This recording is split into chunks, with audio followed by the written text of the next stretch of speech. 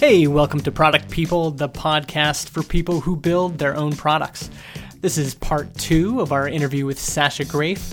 Sacha is a designer and coder from Paris, France, but he's now living in Osaka, Japan. He's worked with companies like Hitmonk, but he's best known for his cool side projects. His most recent, called Telescope, is an open source platform for creating your own hacker news. In this episode, we talked with him about how to find a partner and the pain involved in building up a product income.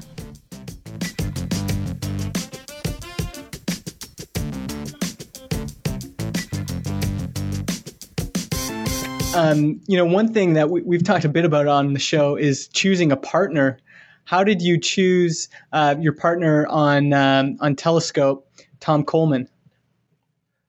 So that's a really good question. So like I said, I tried to choose a partner in a, I guess, more active way. Like, I posted on my blog, said I was looking for partners. I got in touch with like 20 people.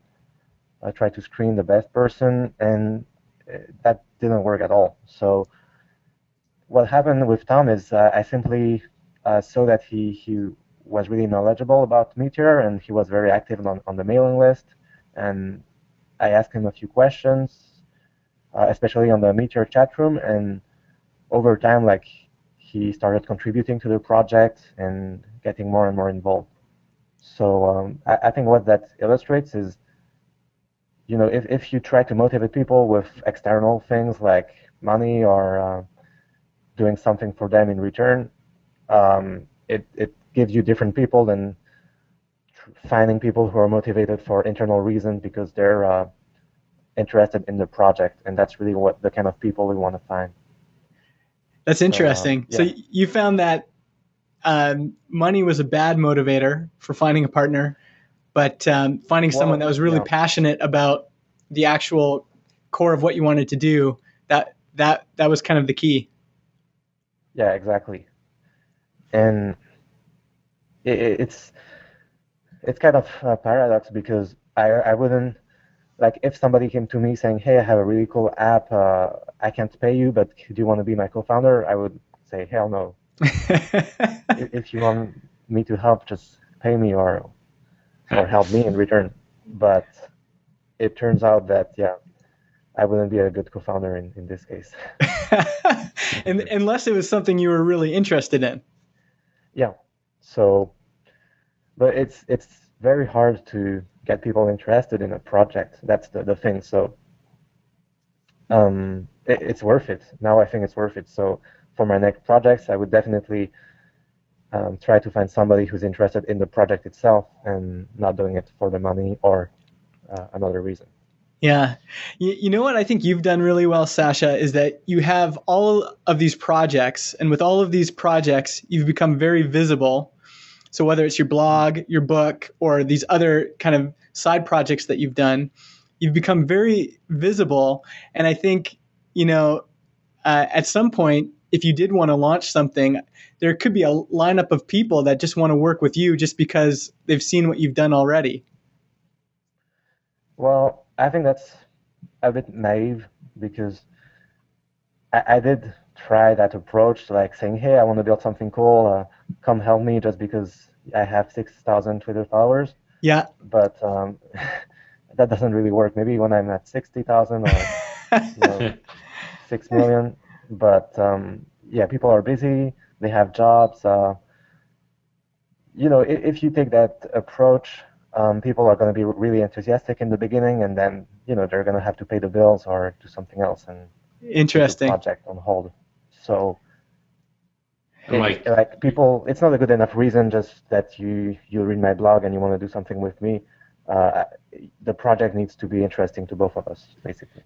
That's right. Yeah, because I'm sure both of you guys have found that if you're starting something new, even if it's fun and exciting, there's at some points it gets to be a grind and an uphill battle on even the funnest projects. Yeah. And especially if you're doing it on the side, where you're not, being directly compensated, the only thing that gets you through is that fire in your belly. That's this is something that I want to see through. And if you embark on that Yeah. with somebody who's not as invested with you, it's kind of going to end poorly, probably. Yeah. I mean, most of the people I've met in this industry are all really cool guys or girls, but what's hard to find is people who are really motivated and self-motivated and, serious or reliable. Yeah. It's like if you've ever tried to start a band, it's like there's tons of good musicians out there, but it's really hard to find people who are good and who kind of want to take a serious, intentional approach to a project. Yeah, that's a good comparison. Yeah, that's perfect because it's really easy to find people to jam with or, just fool around with. But if you want to do a band and practice like 7 hours a day and get great, then that's really hard. Yeah. Who's actually going to hit the road with you when you want to go tour or whatever? Yeah. You mentioned, Sacha, something about how you have 6,000 followers, and that's maybe not enough to find like the perfect sort of co-founder or whatever, but it kind of brings up an interesting point that, which Justin mentioned earlier, that you've got fairly good visibility because of your blog and your projects and things like that. And one of the things that you've posted on your blog is the side project. And you talk about how you think it's important to have side projects because they make you special. So I totally agree. I think that at some point, the people with visibility are the people who have just gone out and done things and released things for free. Like I was thinking earlier about how when you said with your ebook, it wasn't this huge strategic decision where you validated a market or anything like that. You just decided to do it, and so you did it and you put it out there, and it ended up being good because it's a good quality piece of content. So I guess maybe you want to talk a little bit about your side project specifically, or we can just talk about kind of how important side projects have been for you in getting that visibility, which kind of helps give you a platform to launch your other products. Right. Well, first of all, I want to talk about why it's important to have that platform. Because the really cool thing with the web is that it's, anybody can have a hit and anybody can make something great and it goes viral. But at least that's what we like to think. But the truth is it helps a lot if you already have a network, if you already have an audience.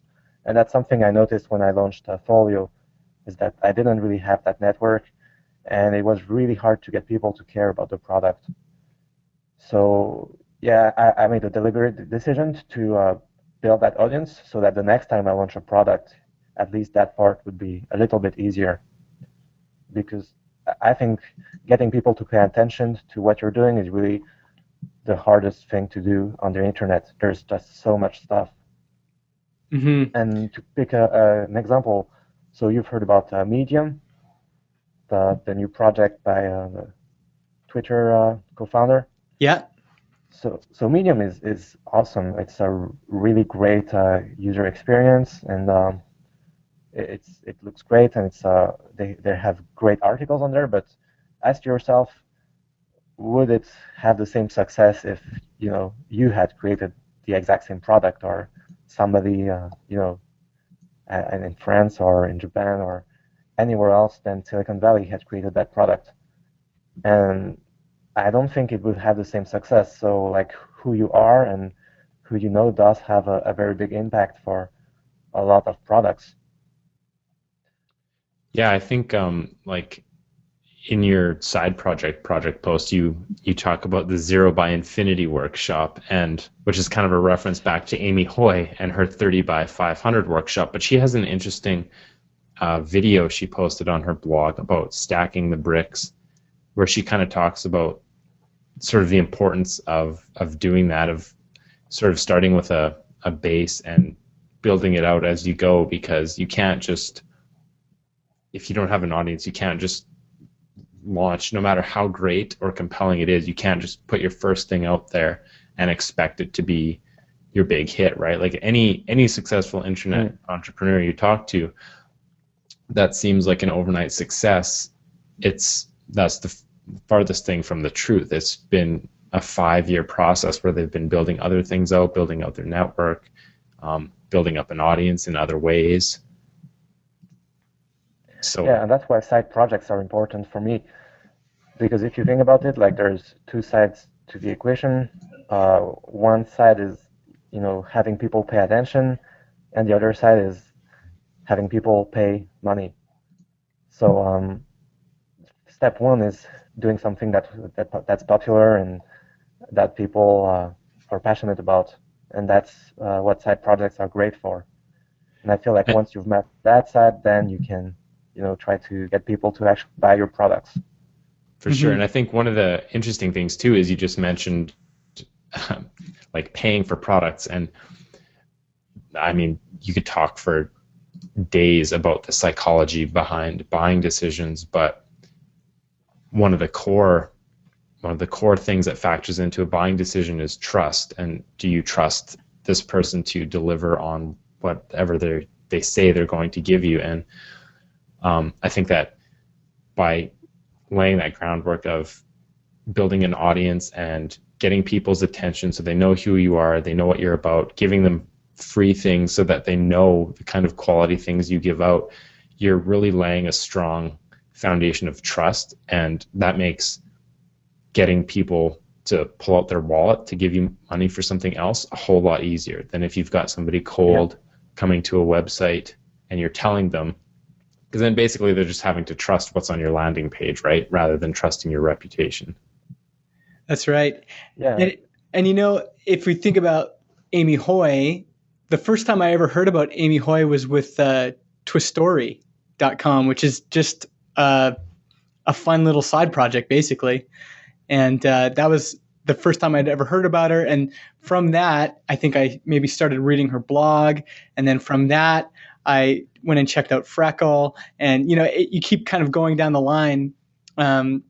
And with 37 Signals, the first time I ever heard them is someone sent me a link to their book, Getting Real.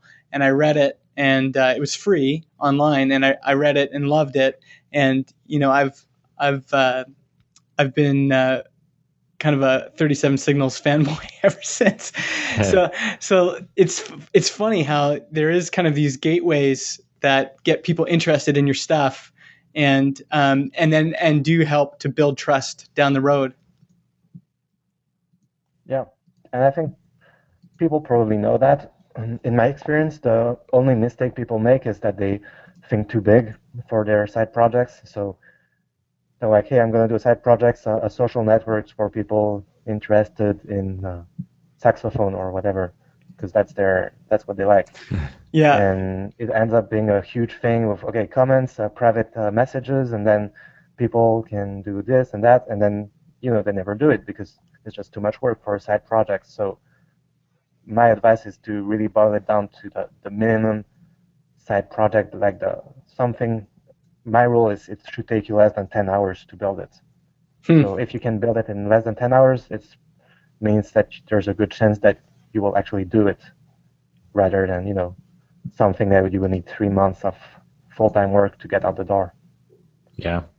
And what do you think about, so it's kind of funny because you, in some ways, have, like the way you've described how you choose to do a product or a project, you almost go against the lean approach, right? Which is you sort of start with a small thing and you validate it, and then you decide to kind of do it big. So like with your UI design book, you said you just decided to do it, so you did it. I'm wondering, what do you think about that approach? Do you think it's better to something that you want to build, to just do it and put it out there and sort of see what happens, or take sort of a more methodical approach of testing, seeing what works? If it doesn't work, turning it into something a little bit different? I actually think that I do use the lean approach. because all the projects that are out there are basically MVPs. It's just that I never go further than that step. So. That's a good point. Yeah. I guess, like you said, if your project's like one of the kind of deciding factors is it should be able to be built in 10 hours. So yeah, I guess there's no, like, I would say that does qualify into taking a pretty lean approach, like minimizing waste while no more than 10 hours. So, well, that's perfect too, because also, if you have a small project that took you less than 10 hours to build, and then all of a sudden people start, like, they just go crazy over it, and they start asking you for more features and, more support and etc. Then you have a hit on your hands, and that you could probably, build it out and charge for it. But if you release something and they say, this is kind of neat and cool, but there's not kind of that sense of it being a hit, it might not make a good business. It might be something interesting, but not necessarily a good business.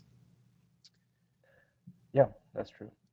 And I guess even if, like, you launch something because you think it's going to be cool and it's going to be fun to work on, and you get it out the door, kind of the MVP or whatever, and people find it interesting and it gains in popularity, but it never sees explosive growth. Well, it's still one more thing to add to your back pocket, right, of things that you've done that can bring visibility to you, so that your next project has another couple thousand people that you could potentially reach.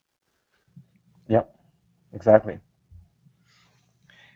And are you thinking about building another big web app sometime in the future?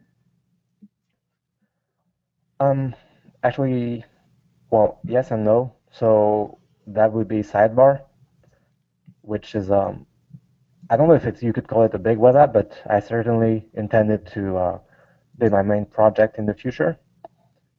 So tell us a little bit about Sidebar. What's the basic idea behind it? So the basic idea is there is no place for designers to share news or what they're working on, or when they write a new blog post, when they have a new product. I mean, where would you go if you wanted like to talk about this podcast? If you wanted to, advertise the fact that you've recorded this podcast, where can you do that? Mm-hmm. I mean, yeah, I'm asking you. Oh, well, right now we've been just kind of building up an audience the old-fashioned way. Like, we just tell people about it, and have people sign up for our mailing list. And we've tried Twitter. We're kind of going through that. We have the podcast in iTunes, but you're right. It's hard. Like, sometimes you go, well, like, there's not really a good, like, we wouldn't post it on Hacker News. So yeah, where would we put it? I don't really know. Well, I think you could post it on Hacker News because it's pretty product focused, but for something that's really about design, like if we were talking about, typography or rounded corners or whatever, it would really not be a good fit for Hacker News. So in that case, you really don't have any good place to put it. So this is why I wanted to start Sidebar. And at first, I thought that the best way to solve that problem would be with a Hacker News clone. So that's why Telescope exists. Mm-hmm. I built it for Sidebar. But after, so it took me about 3 months to build Telescope. And after that time, I started realizing that, Sidebar should be its own thing, not just a clone. So I decided to kind of go in a different direction, at least at first. And right now, Sidebar is just a list of the 5 best design links of the day. Yeah. So it's like if you took the 5 best links of Hacker News and you send that in a newsletter every day, basically. Yeah. I think, like, that's actually a great idea, because I'm not sure if it's intentional or if it's going to be a side or a byproduct of taking that approach of starting with curated content. But the thing about Hacker News and Reddit is always that it starts, like, the reason it's popular is because of the community and, like, the like-minded people that it attracts. And I actually think that there's already a lot of design link sharing sites, but the problem is like they're not very good because most of them will be like, 40 seamless wallpapers or 10 or 110 free fonts, and it's kind of like link bait sort of stuff. There's nothing really more thoughtful and curated, and by starting with a curated, like a really carefully selected, hand-picked list of links, you're getting Sidebar kind of known as a place for, I guess you could say, like the thoughtful or practical designer who's moved on from the pop culture design world, I guess. And so once you turn it into a full community, you've kind of already built that reputation for Sidebar as being that kind of a place. Exactly. That's exactly what I intend to do. And I built Sidebar because there wasn't any place with the content that I would like to see. Like, I care a lot more if Skype comes out with a new responsive site than about 110 seamless textures. And can you show us behind the curtain a little bit with Sidebar? What's kind of coming next? Where do you want to eventually take Sidebar?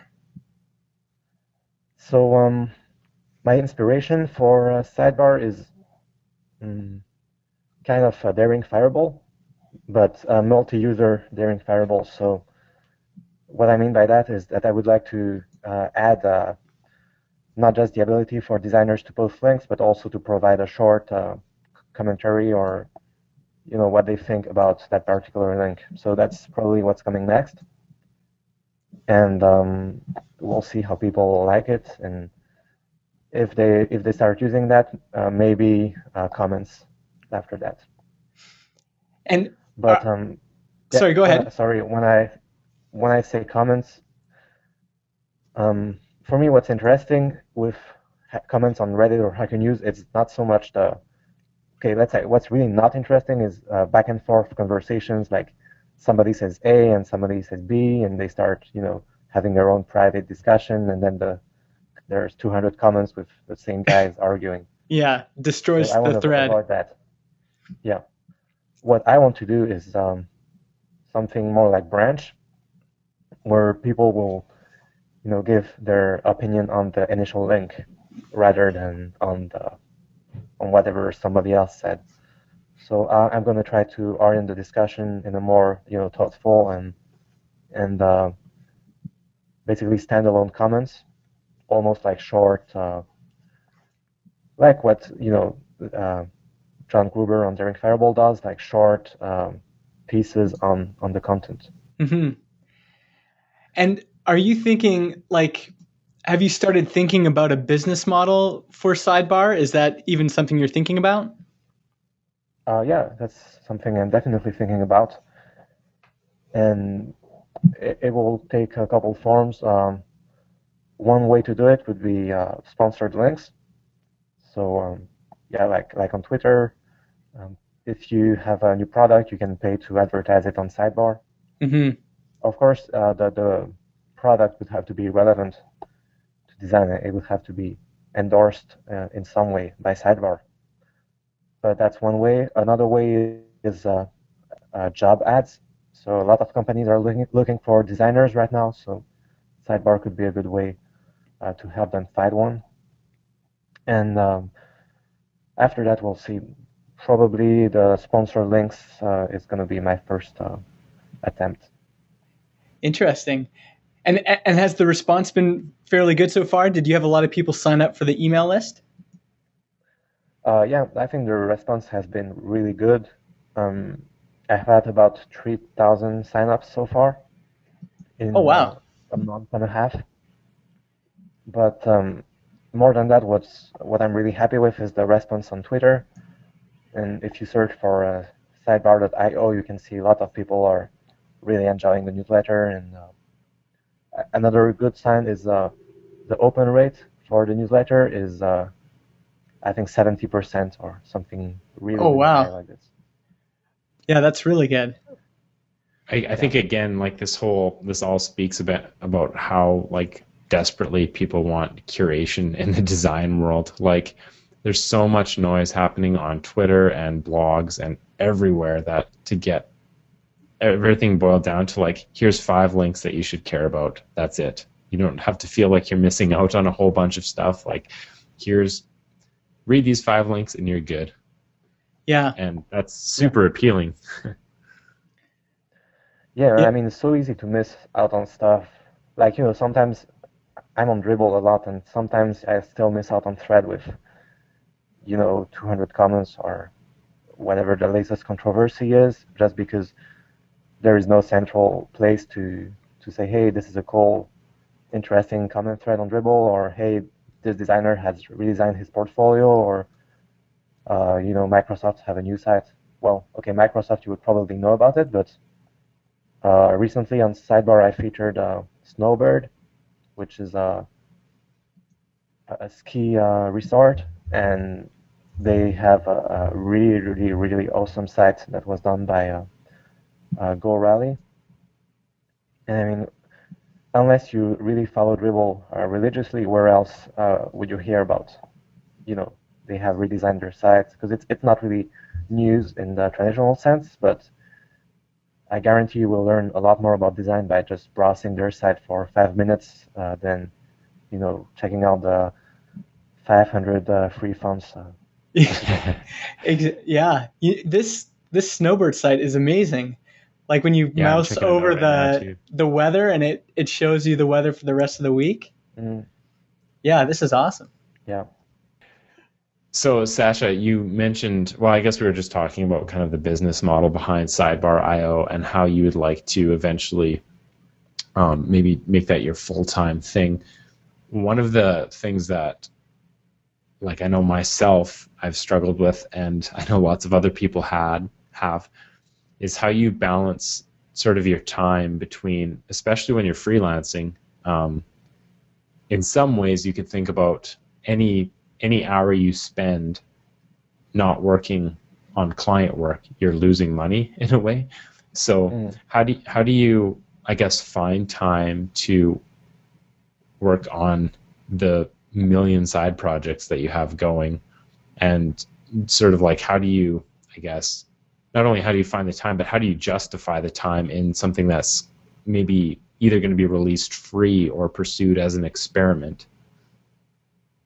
Well, the answer to that is that I am actually losing money and not making a lot of it at all.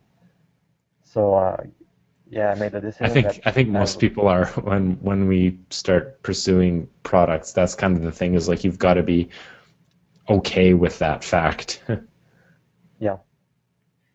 Yeah. I mean, most of my projects.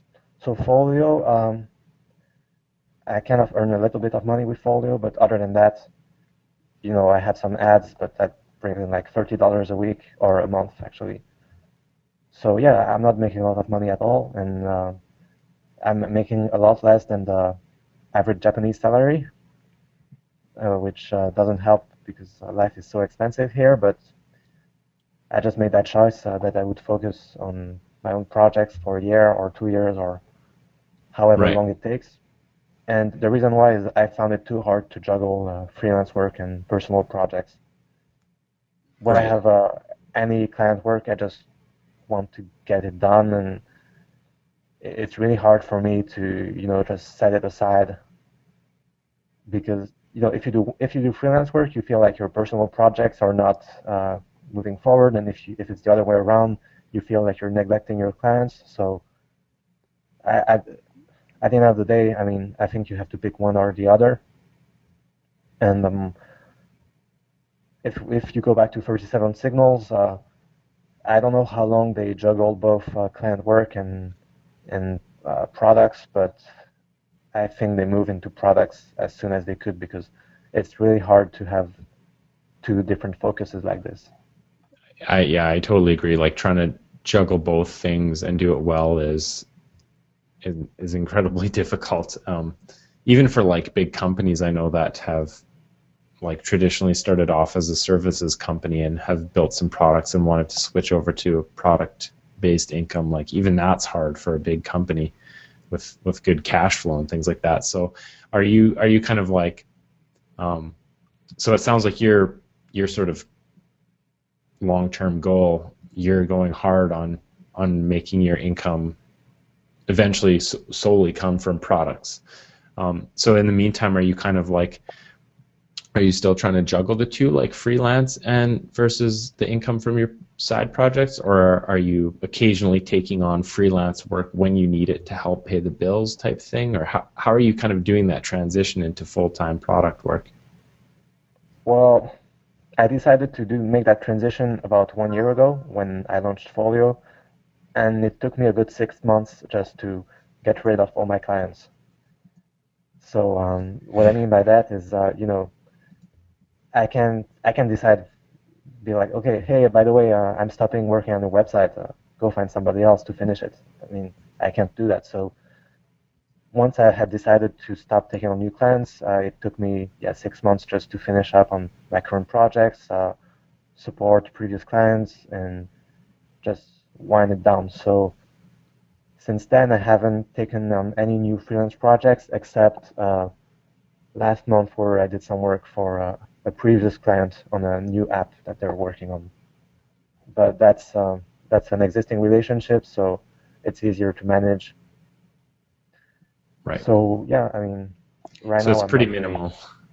Yeah, pretty minimal. And is that your idea? You said like this year is your year to kind of work on products. Are you trying to build up a product business this year with the hope of, by the end of this year, you'll have enough income to just live off products? That was my hope, but apparently it hasn't worked out yet. So I think I'm gonna give it another year. Gotcha. So you're a year in right now, and you're going to give it one more year. Yeah. Interesting. I love this background because so many people are working on their own stuff, and I think a lot of people struggle with that to feel like, how do I manage, if I'm doing freelance work, how do I manage that? How much time do I give myself to succeed? And you're right in the middle of that right now. Yeah, and Well, I think it that's. takes. Go ahead, Sacha. Yeah, sorry. I think it takes. For me, it takes 3 years to build a company. So, first year you lose money. Second year you're kind of even, and third year you start making money. So, yeah, I'm 1 year in. I'm already a lot more successful, and I know a lot more than I knew 1 year ago. So, yeah, I'm gonna keep on doing my thing. That's it's definitely like a tough slog, but I think that's like if you like you've obviously got the chops to make it happen and the like will to make it happen. So I think that's definitely the way to do it. Like I know people who have tried building businesses, well, and myself included with photojournal in the side after hours while doing something else to pay the bills, and you're in for an even longer slog if you try and do that. Whereas I know other people who have just dove headfirst into it, and almost out of necessity they find themselves, they're like, oh crap, like we have to make this work, and it really lights a fire under them to make it happen. And I mean, it's still a long slog, and it's a lot of hard work, but in some ways, taking the plunge, it kind of forces you to move things a lot faster. And if something's not working, to get off of it quick and get onto something that is working. Yeah, for me the question is, do you view yourself as a freelancer or employee who's doing a project on the side, or like somebody who has a product or his own company who does freelancing to pay the bills? So you have to make that choice. And for you right now, is it freelancing that's paying the bills, or are you just going purely with product income? So I went purely with product income for the past 6 months, but it was a really small income. So now I'm doing a tiny bit of freelancing too. Gotcha. So there's not really any hard and fast rules about this, but it sounds like for you wanted to create some space where you could really focus on products. And I mean, I think it's probably just like anything else. Like once you need to eat, you've got to make some money to eat. But then you want to go back and keep working on those products. Yeah, or you can eat less. Well, there's no good bread in Japan anyway.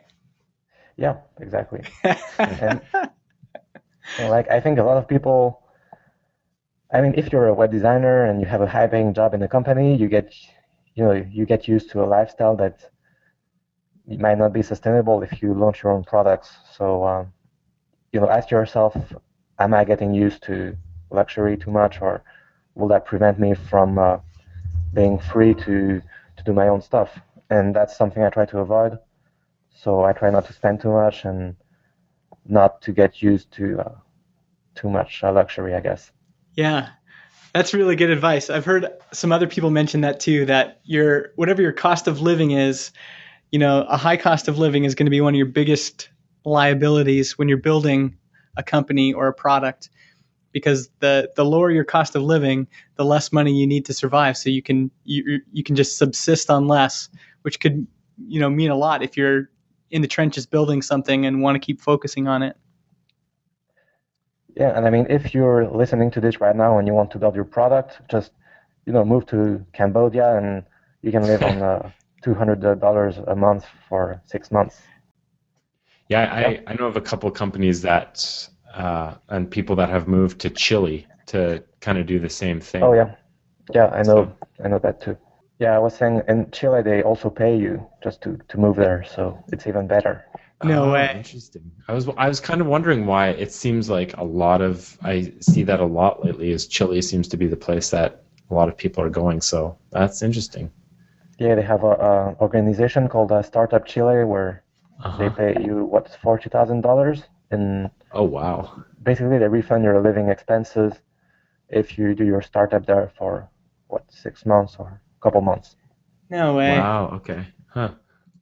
Yeah, I think there's a company here in Edmonton that did start up Chile, Mover.io.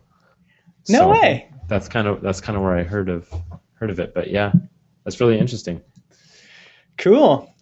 Well, so Sacha, if you take away one thing from this podcast, it's move somewhere very, very cheap and possibly dangerous.